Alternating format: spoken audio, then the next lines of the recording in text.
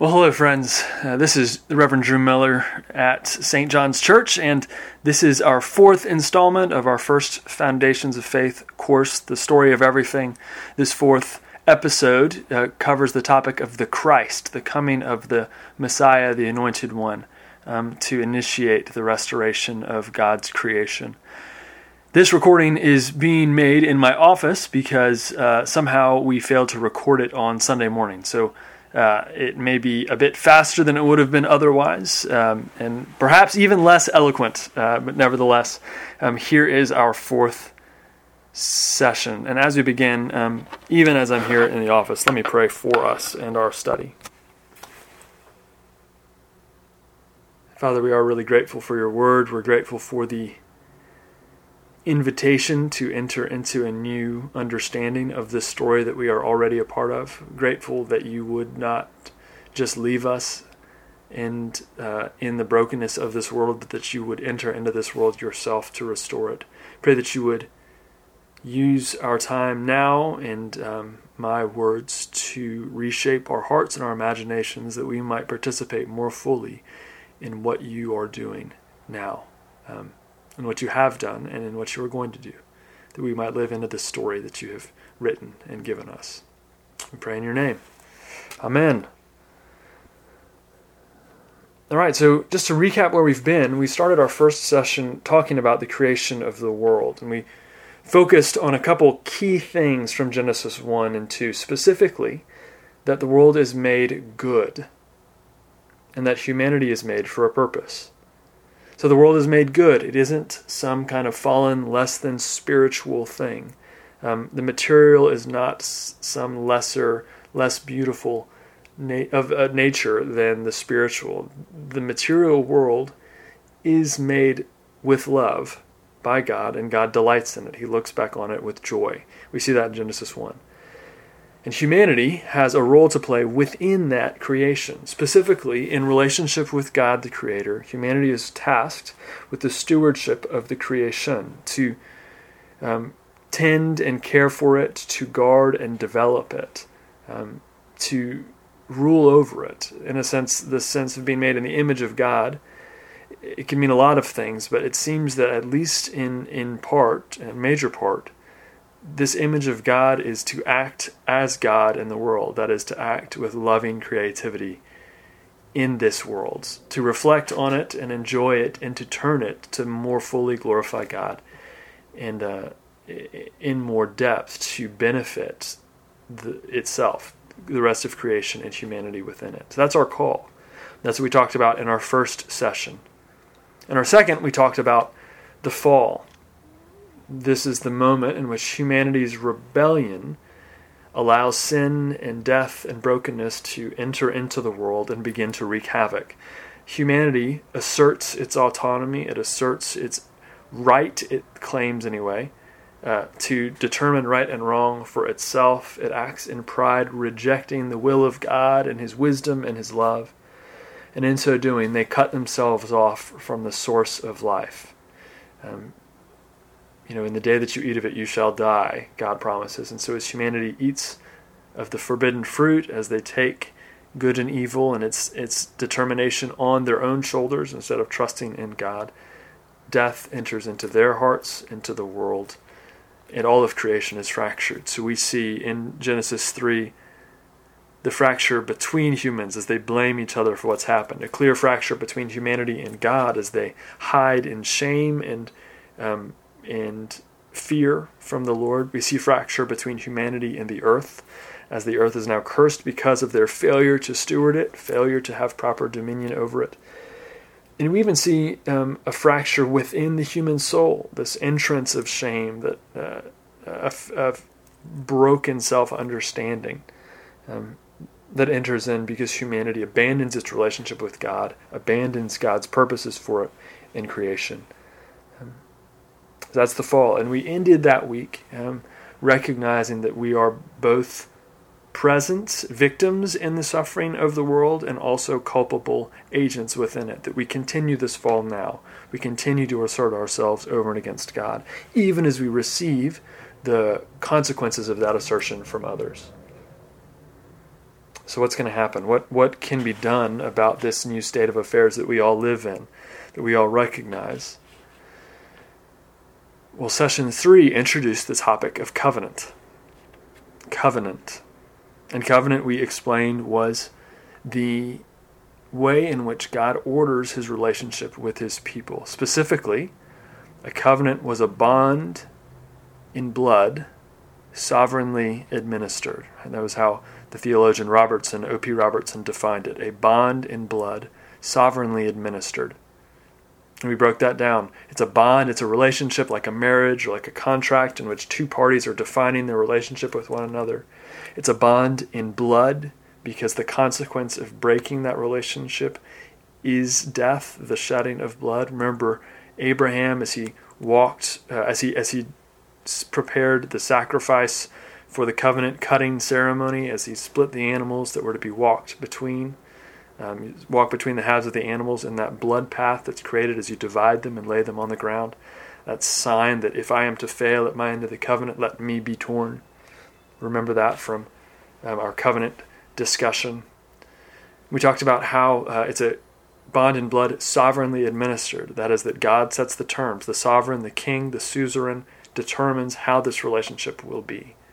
And so we looked at Genesis in chapter 12 and mostly in Genesis chapter 15 about this covenant ceremony that Abraham makes, that God makes with Abraham. And Abraham, expecting to have to make a covenant with God on a threat of death, is terrified, petrified, unable to move, and God makes the covenant on his behalf. Says, Abraham, I will carry this through. I will complete my purposes. I will restore my creation. And God makes promises in relationship with us, covenants that set a new trajectory in a broken world towards wholeness, towards a restoration of God's purposes. We talked about that trajectory being set towards something on the horizon, like a tree, like the sailor might pick a tree on the first sight of land to set their sail by, to shape the movement of the ship towards a goal, a tree on the horizon, and how each covenant had hints that pointed towards that tree, and the hints were rich and varied. And so we talked about how Adam and God's covenant with creation, especially as God speaks to Adam and Eve through the fall, there's this promise that an offspring of Eve will crush the head of the serpent, even as that offspring's heel is crushed in the process. So some kind of suffering that will destroy evil. Talked about God's covenant with Noah and the rainbow, and God's promise that he will not destroy the world again by water, and that promise marked by a bow, a weapon of war, pointed into the heavens, as though God would receive the arrow. We talked about covenant of Abraham and the promise that God makes that in Abram's offspring all the world will be blessed. And then we saw God walk that blood path for him, saying, I will be torn in your place. We talked about God's promise to Moses, in which he institutes the sacrificial system by which the sins of humanity might be borne by an innocent lamb. This hint is what's to come. God's covenant with David, offering another hint of the tree on the horizon, as David has promised that a king of his line will be on the throne forever.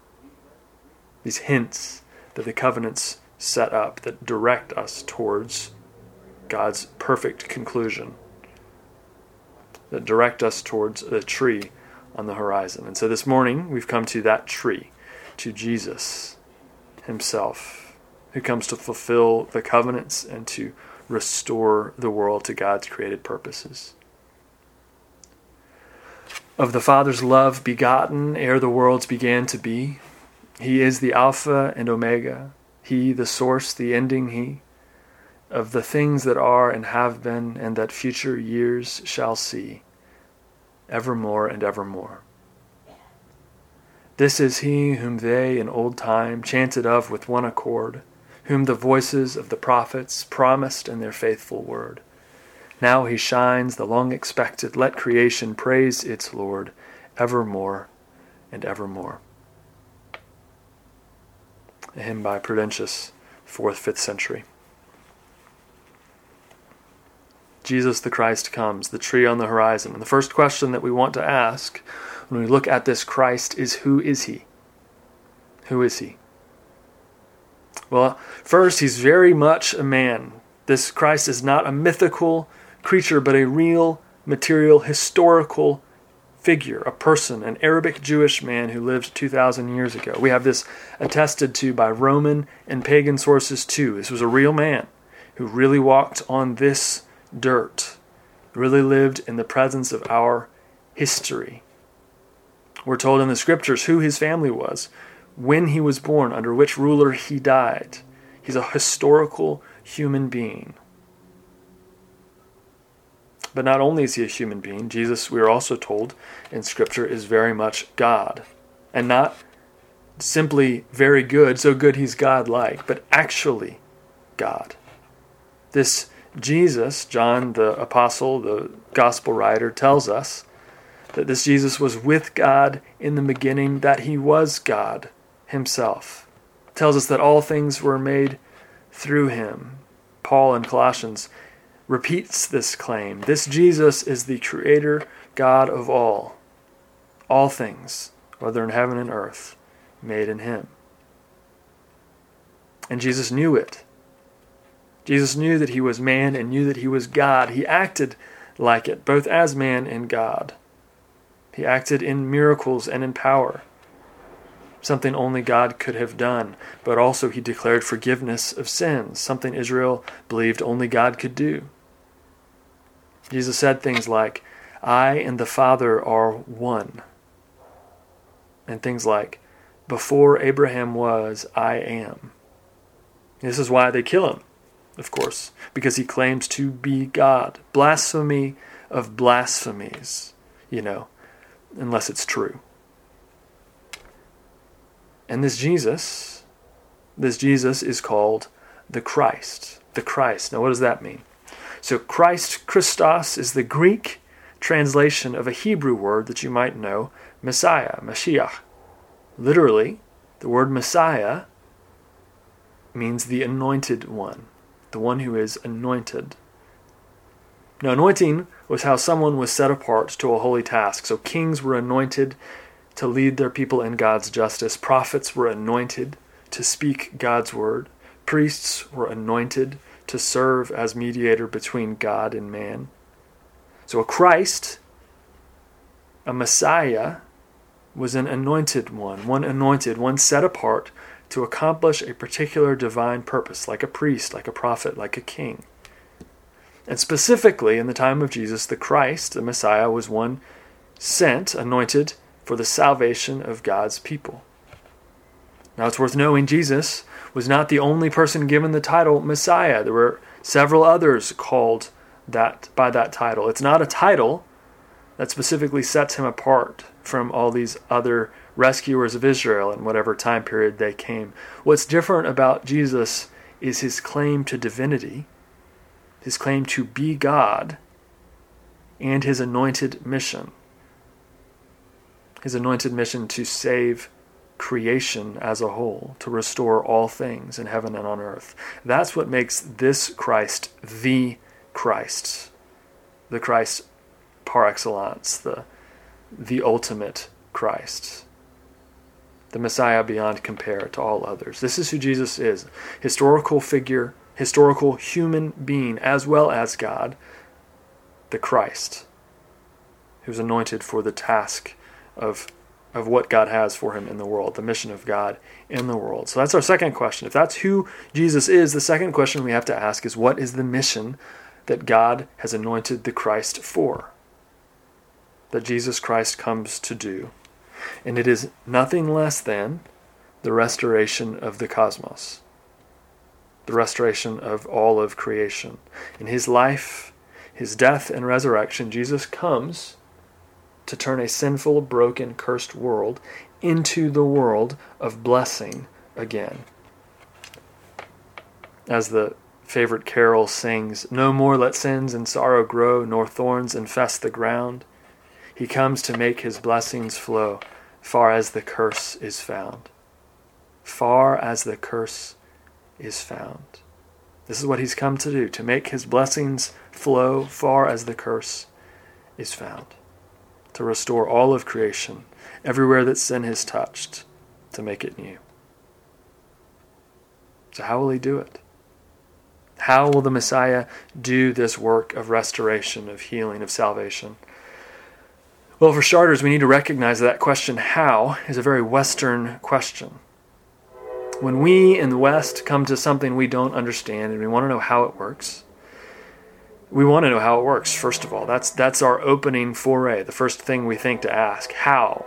Like a machine, we want to know how the parts fit together, what they do, what each piece accomplishes towards its purposes. But we could also ask, in the same breath, why? Not just how, but why something is here. Why it is the way that it is. We might even ask what it means. But we Westerners tend to ask how it works, kind of mechanistically framed. So when we hear that Jesus comes to restore the world, we want to know the mechanics of it. We want a spiritual accounting, as it were. How exactly does the life, death, and resurrection of Jesus change our position in the world? But this is not the first question that ancient Israel asked of the world or of the Christ. They understood the how to be of far less importance than the what, and the what for. And so in the scriptures, instead of giving us a diagram or an equation as to how the life, death, and resurrection of Jesus bring about the restoration of the world, instead of a diagram, we get metaphors, illustrations, images. And these illustrations primarily tell us what has happened and what it means, rather than how the spiritual mechanics of it all played out. So let's look now at the life, death, resurrection of Jesus, and we'll ask, as we do, how the scriptures, in metaphor and illustration, open to us what has happened and what it means for us. What has happened and what it means. And we're not going to cover it all, as Athanasius, 4th century bishop and theologian, put it. Christ's achievements were so numerous that to count them would be like gazing at the open sea, trying to count the waves. Isn't that a lovely image? Trying to count the waves. So we can't cover it all, but we're going to cover what we can. We're going to break our discussion the rest of this time into 3 categories: his life, death, and resurrection. And for each one, we're going to ask what happened, and second, what it means for us. And just as we look at those 3 categories, it's worth noting that the death of Christ, his death on the cross, is the great focus of the Western Church, Catholic and Protestant alike. We often forget that Christ's work and his restoration of all things is much more than just what happens on the cross. Salvation is wrought by every piece of his life, death, and resurrection. The good news isn't just that Jesus died, but that Jesus was and is to come. That he is the Lord. The good news is much broader than we often think. So we'll cover all of it, life, death, and resurrection, in kind of a quick jaunt together this morning. So let's look briefly at these 3 things, life, death, and resurrection, what they mean for us. So the life of Jesus. What happens? We're going to find kind of 2 categories that might help us explore the life of Jesus. First, incarnation, and second, holiness. So what happens in the life of Jesus? Incarnation means it's the theological term that we use to describe God taking on flesh, God taking humanity into himself, God becoming human for us. So in Jesus we have the God-man, both God and man, fully God and fully man present. That's what happens. And as he lives, we see the character of this God-man, and that's the term we would use to describe it, would be holiness. Might also use righteousness. This is how he lives. He lives in line with the truth of God, in line with love and with mercy and justice. He lives in line with the universe and the way that God created a perfect life. What happens in the life of Jesus? God is incarnate. God is present to us, and he lives in a way that is holy and righteous. So what does that mean? What happens now? What it means? What does it mean that God is incarnate, that God in Christ lives a holy life? The theological term for what it means for us is recapitulation. Recapitulation. This retelling, the repeating of the story, the starting over, the beginning again. And the metaphor that we get for this in Scripture is this The metaphor is a second Adam, a new Adam, a new perfect Son of God, obeying where the first Adam failed. Recapitulation. There's a beginning again, a starting over, a retelling of the tale in Christ. So what does that mean? That means that God's purposes in creation are being fulfilled in Jesus. The longing of God from the beginning to be restored to humanity in love and in joy, a humanity that has rejected him. Well, in Jesus, that humanity is joined to him again. We don't have to wait for the cross for a new humanity to be restored to God, because in Jesus it is already present. In Jesus, humanity is restored to God. That relationship is made anew. It started over, which means that there's a new kind of way to be human for us. There's a new family of God set apart that we can now become a part of by baptism, by joining in the kingdom of God. We can be part of this new humanity under the new Adam, the second Adam, the recapitulation of humanity, the re-beginning of God's story with humans. That's what it means that Jesus is incarnate, that God has taken on flesh. This is what it means that Jesus is holy. It means there's a new humanity that we can participate in. And second, it also means that God's covenants are fulfilled. Remember, we talk about how God's covenants all point towards this moment on the horizon, the tree that's set ahead for us to sail towards, that all creation is bent towards, that God is moving all things towards. But we didn't spend as much time talking about how in each covenant there was a call for humanity to live in light of that new trajectory, to live in light of God's purposes. Each time God makes a covenant, he invites his people and commands them to live in light of his promises, to live in light of his holiness. This is what the human side of these relationships that God creates in the covenants is intended to look like: holiness, righteousness. In Jesus now, there is someone who is able to fulfill the covenants as God set them out. Someone who's able to live as God has always called humanity to live, in holiness and righteousness. He's able to fulfill the covenant of Israel from both sides, as it were, to walk the path for us. That's the life of Jesus. Secondly, let's look at his death. What happens? In Christ, we get the death of an innocent man. That's what happens. And nothing can be more common in the history of humanity than that, the death of an innocent man. That alone would be no shocking fact. What is shocking, what is tremendous about this death, is that this man was perfectly innocent in every way. This was not someone who had guilt in other places hidden, in his heart, in this or that, for this or that thing, and happened to be innocent of this one for which he was killed. This is a man who brings no guilt at all into the equation, into the courtroom. That's different. It's a different kind of death, a different kind of injustice. And second, this man also happens to be God. So what happens? A perfectly innocent man, God walking in the flesh, is killed. Peter, Jesus' closest apostle, proclaims that we killed the author of life. It's from Acts chapter 3.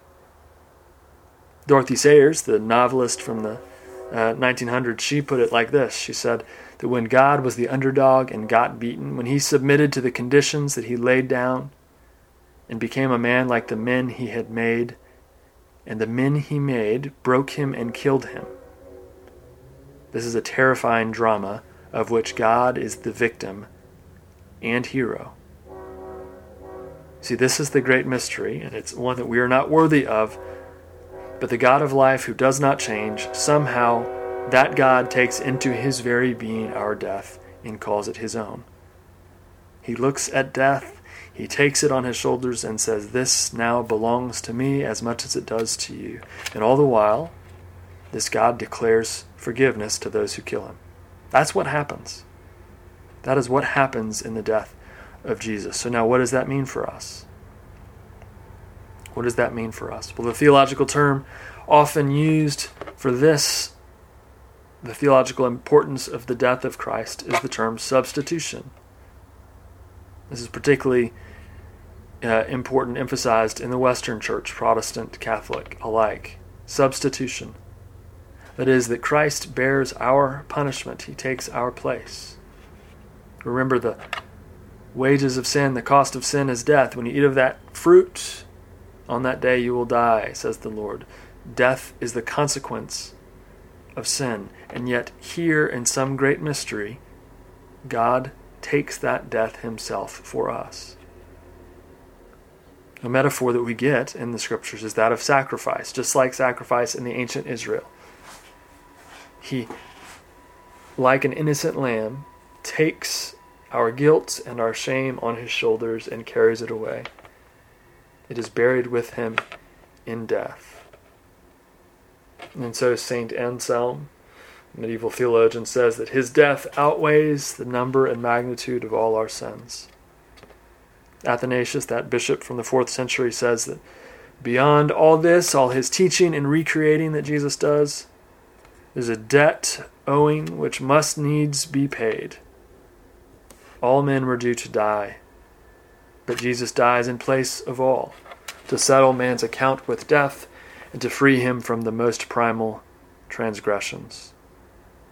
Substitution. Somehow, in a great mystery, what happens on the cross is that God takes our place. He takes our death himself and calls it his own. C.S. Lewis talks about this in a way that I find most compelling. He talks about how forgiveness always means absorbing the debt. So if I owe you $10,000 and you forgive me that debt, the gap of $10,000, the hole in the bank account, is still there. You still bear that. It's not that the hole disappears, it's that you now are less $10,000.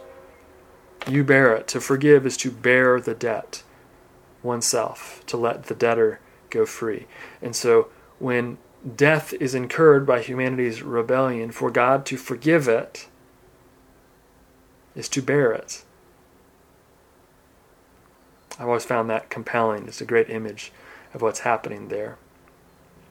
Lewis goes on to say that forgiveness is always something like death, isn't it? Anytime that you forgive someone of their sins against you, forgiveness is freeing for the one who forgives. It's true, but even still, part of you feels like it dies when you let someone off the hook for something they've done to you. You want to demand justice, and yet to let it go, there's a little death that happens. And so C.S. Lewis says, this little death compounded 1,000,000 times over in every human heart. For Christ to forgive it all, it is not surprising that such forgiveness would require true death, physical death. Lewis is always helpful, I think. So Jesus' life fulfills the covenants of God, fulfills the purposes of God in creation, restoring humanity to God, beginning to restore the right ordering of the creation under the dominion of God's image on earth. That's what Jesus' life is and does. In his death, his substitution, his taking our place, God in Jesus takes on himself the debt that sin incurs and extends forgiveness to us. It makes it possible for us to step into this new humanity and to be a part of his restored order. In part 3, resurrection. So what happens and what does this mean? In the resurrection of Jesus, what happens? Quite bluntly, a heart that had ceased to beat days before began to beat again.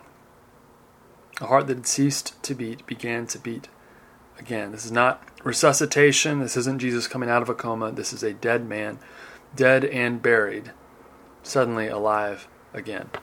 But remember, not just a man, but the man who claimed to be God and was killed for it. The man who declared the forgiveness of God and was killed for it. That's what happens. The God-man who has died and was buried is raised. That's what happens in the resurrection. So what does that mean for us? Well, before we get to what new it means, what else it means, It means a vindication of his life and of his death. First, most obviously, his resurrection vindicates his words and his deeds. It proves that Jesus was not lying, nor was he insane. His claims to be God were validated by his resurrection. He really was what he says he was. And that means not only was his divinity, his nature, his godness true, but his forgiveness was also true. The friend of sinners was not just some kind of a kind-hearted idealist. He truly was God, which means that God truly is the friend of sinners. Jesus' resurrection means that the promise of forgiveness is real, and it's really offered.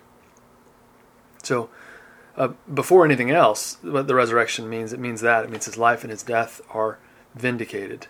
But further, his resurrection produces a theological term that began in the early church. It's Latin, Christus Victor, the triumphant king, Christ the victorious, the king, the winner. And so that would be what his resurrection means. His resurrection is the defeat of death and all the powers of evil. It is the declaration that death has been absorbed by life and that life has won.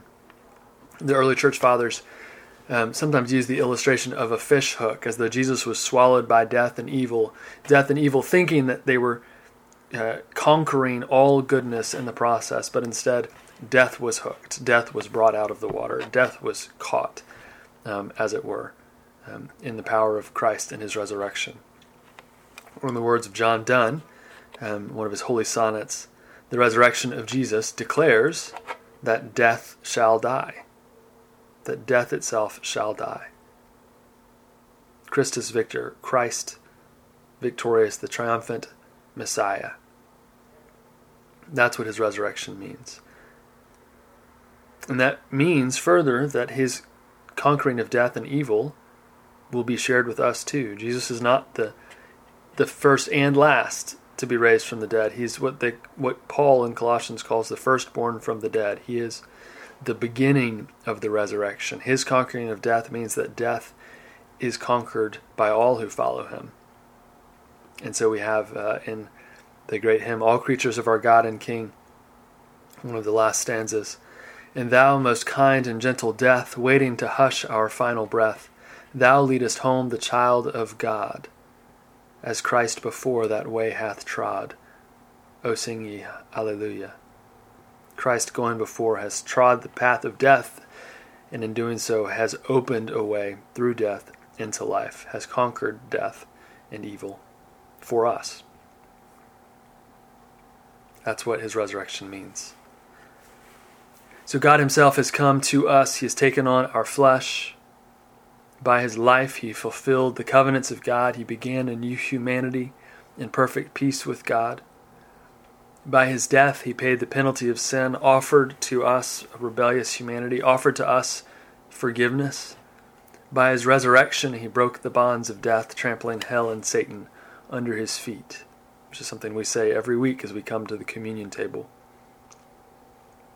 And in our flesh, in his life, death, and resurrection, Jesus has won for us and enacted the restoration of the world. This is the great climax of the story of God, the great turning point. And truly, it could not get more astonishing than this, the God who would come and die, and yet in dying conquer. And so begins the resolution, the denouement, the perfect restoration of God's story and of all his creation.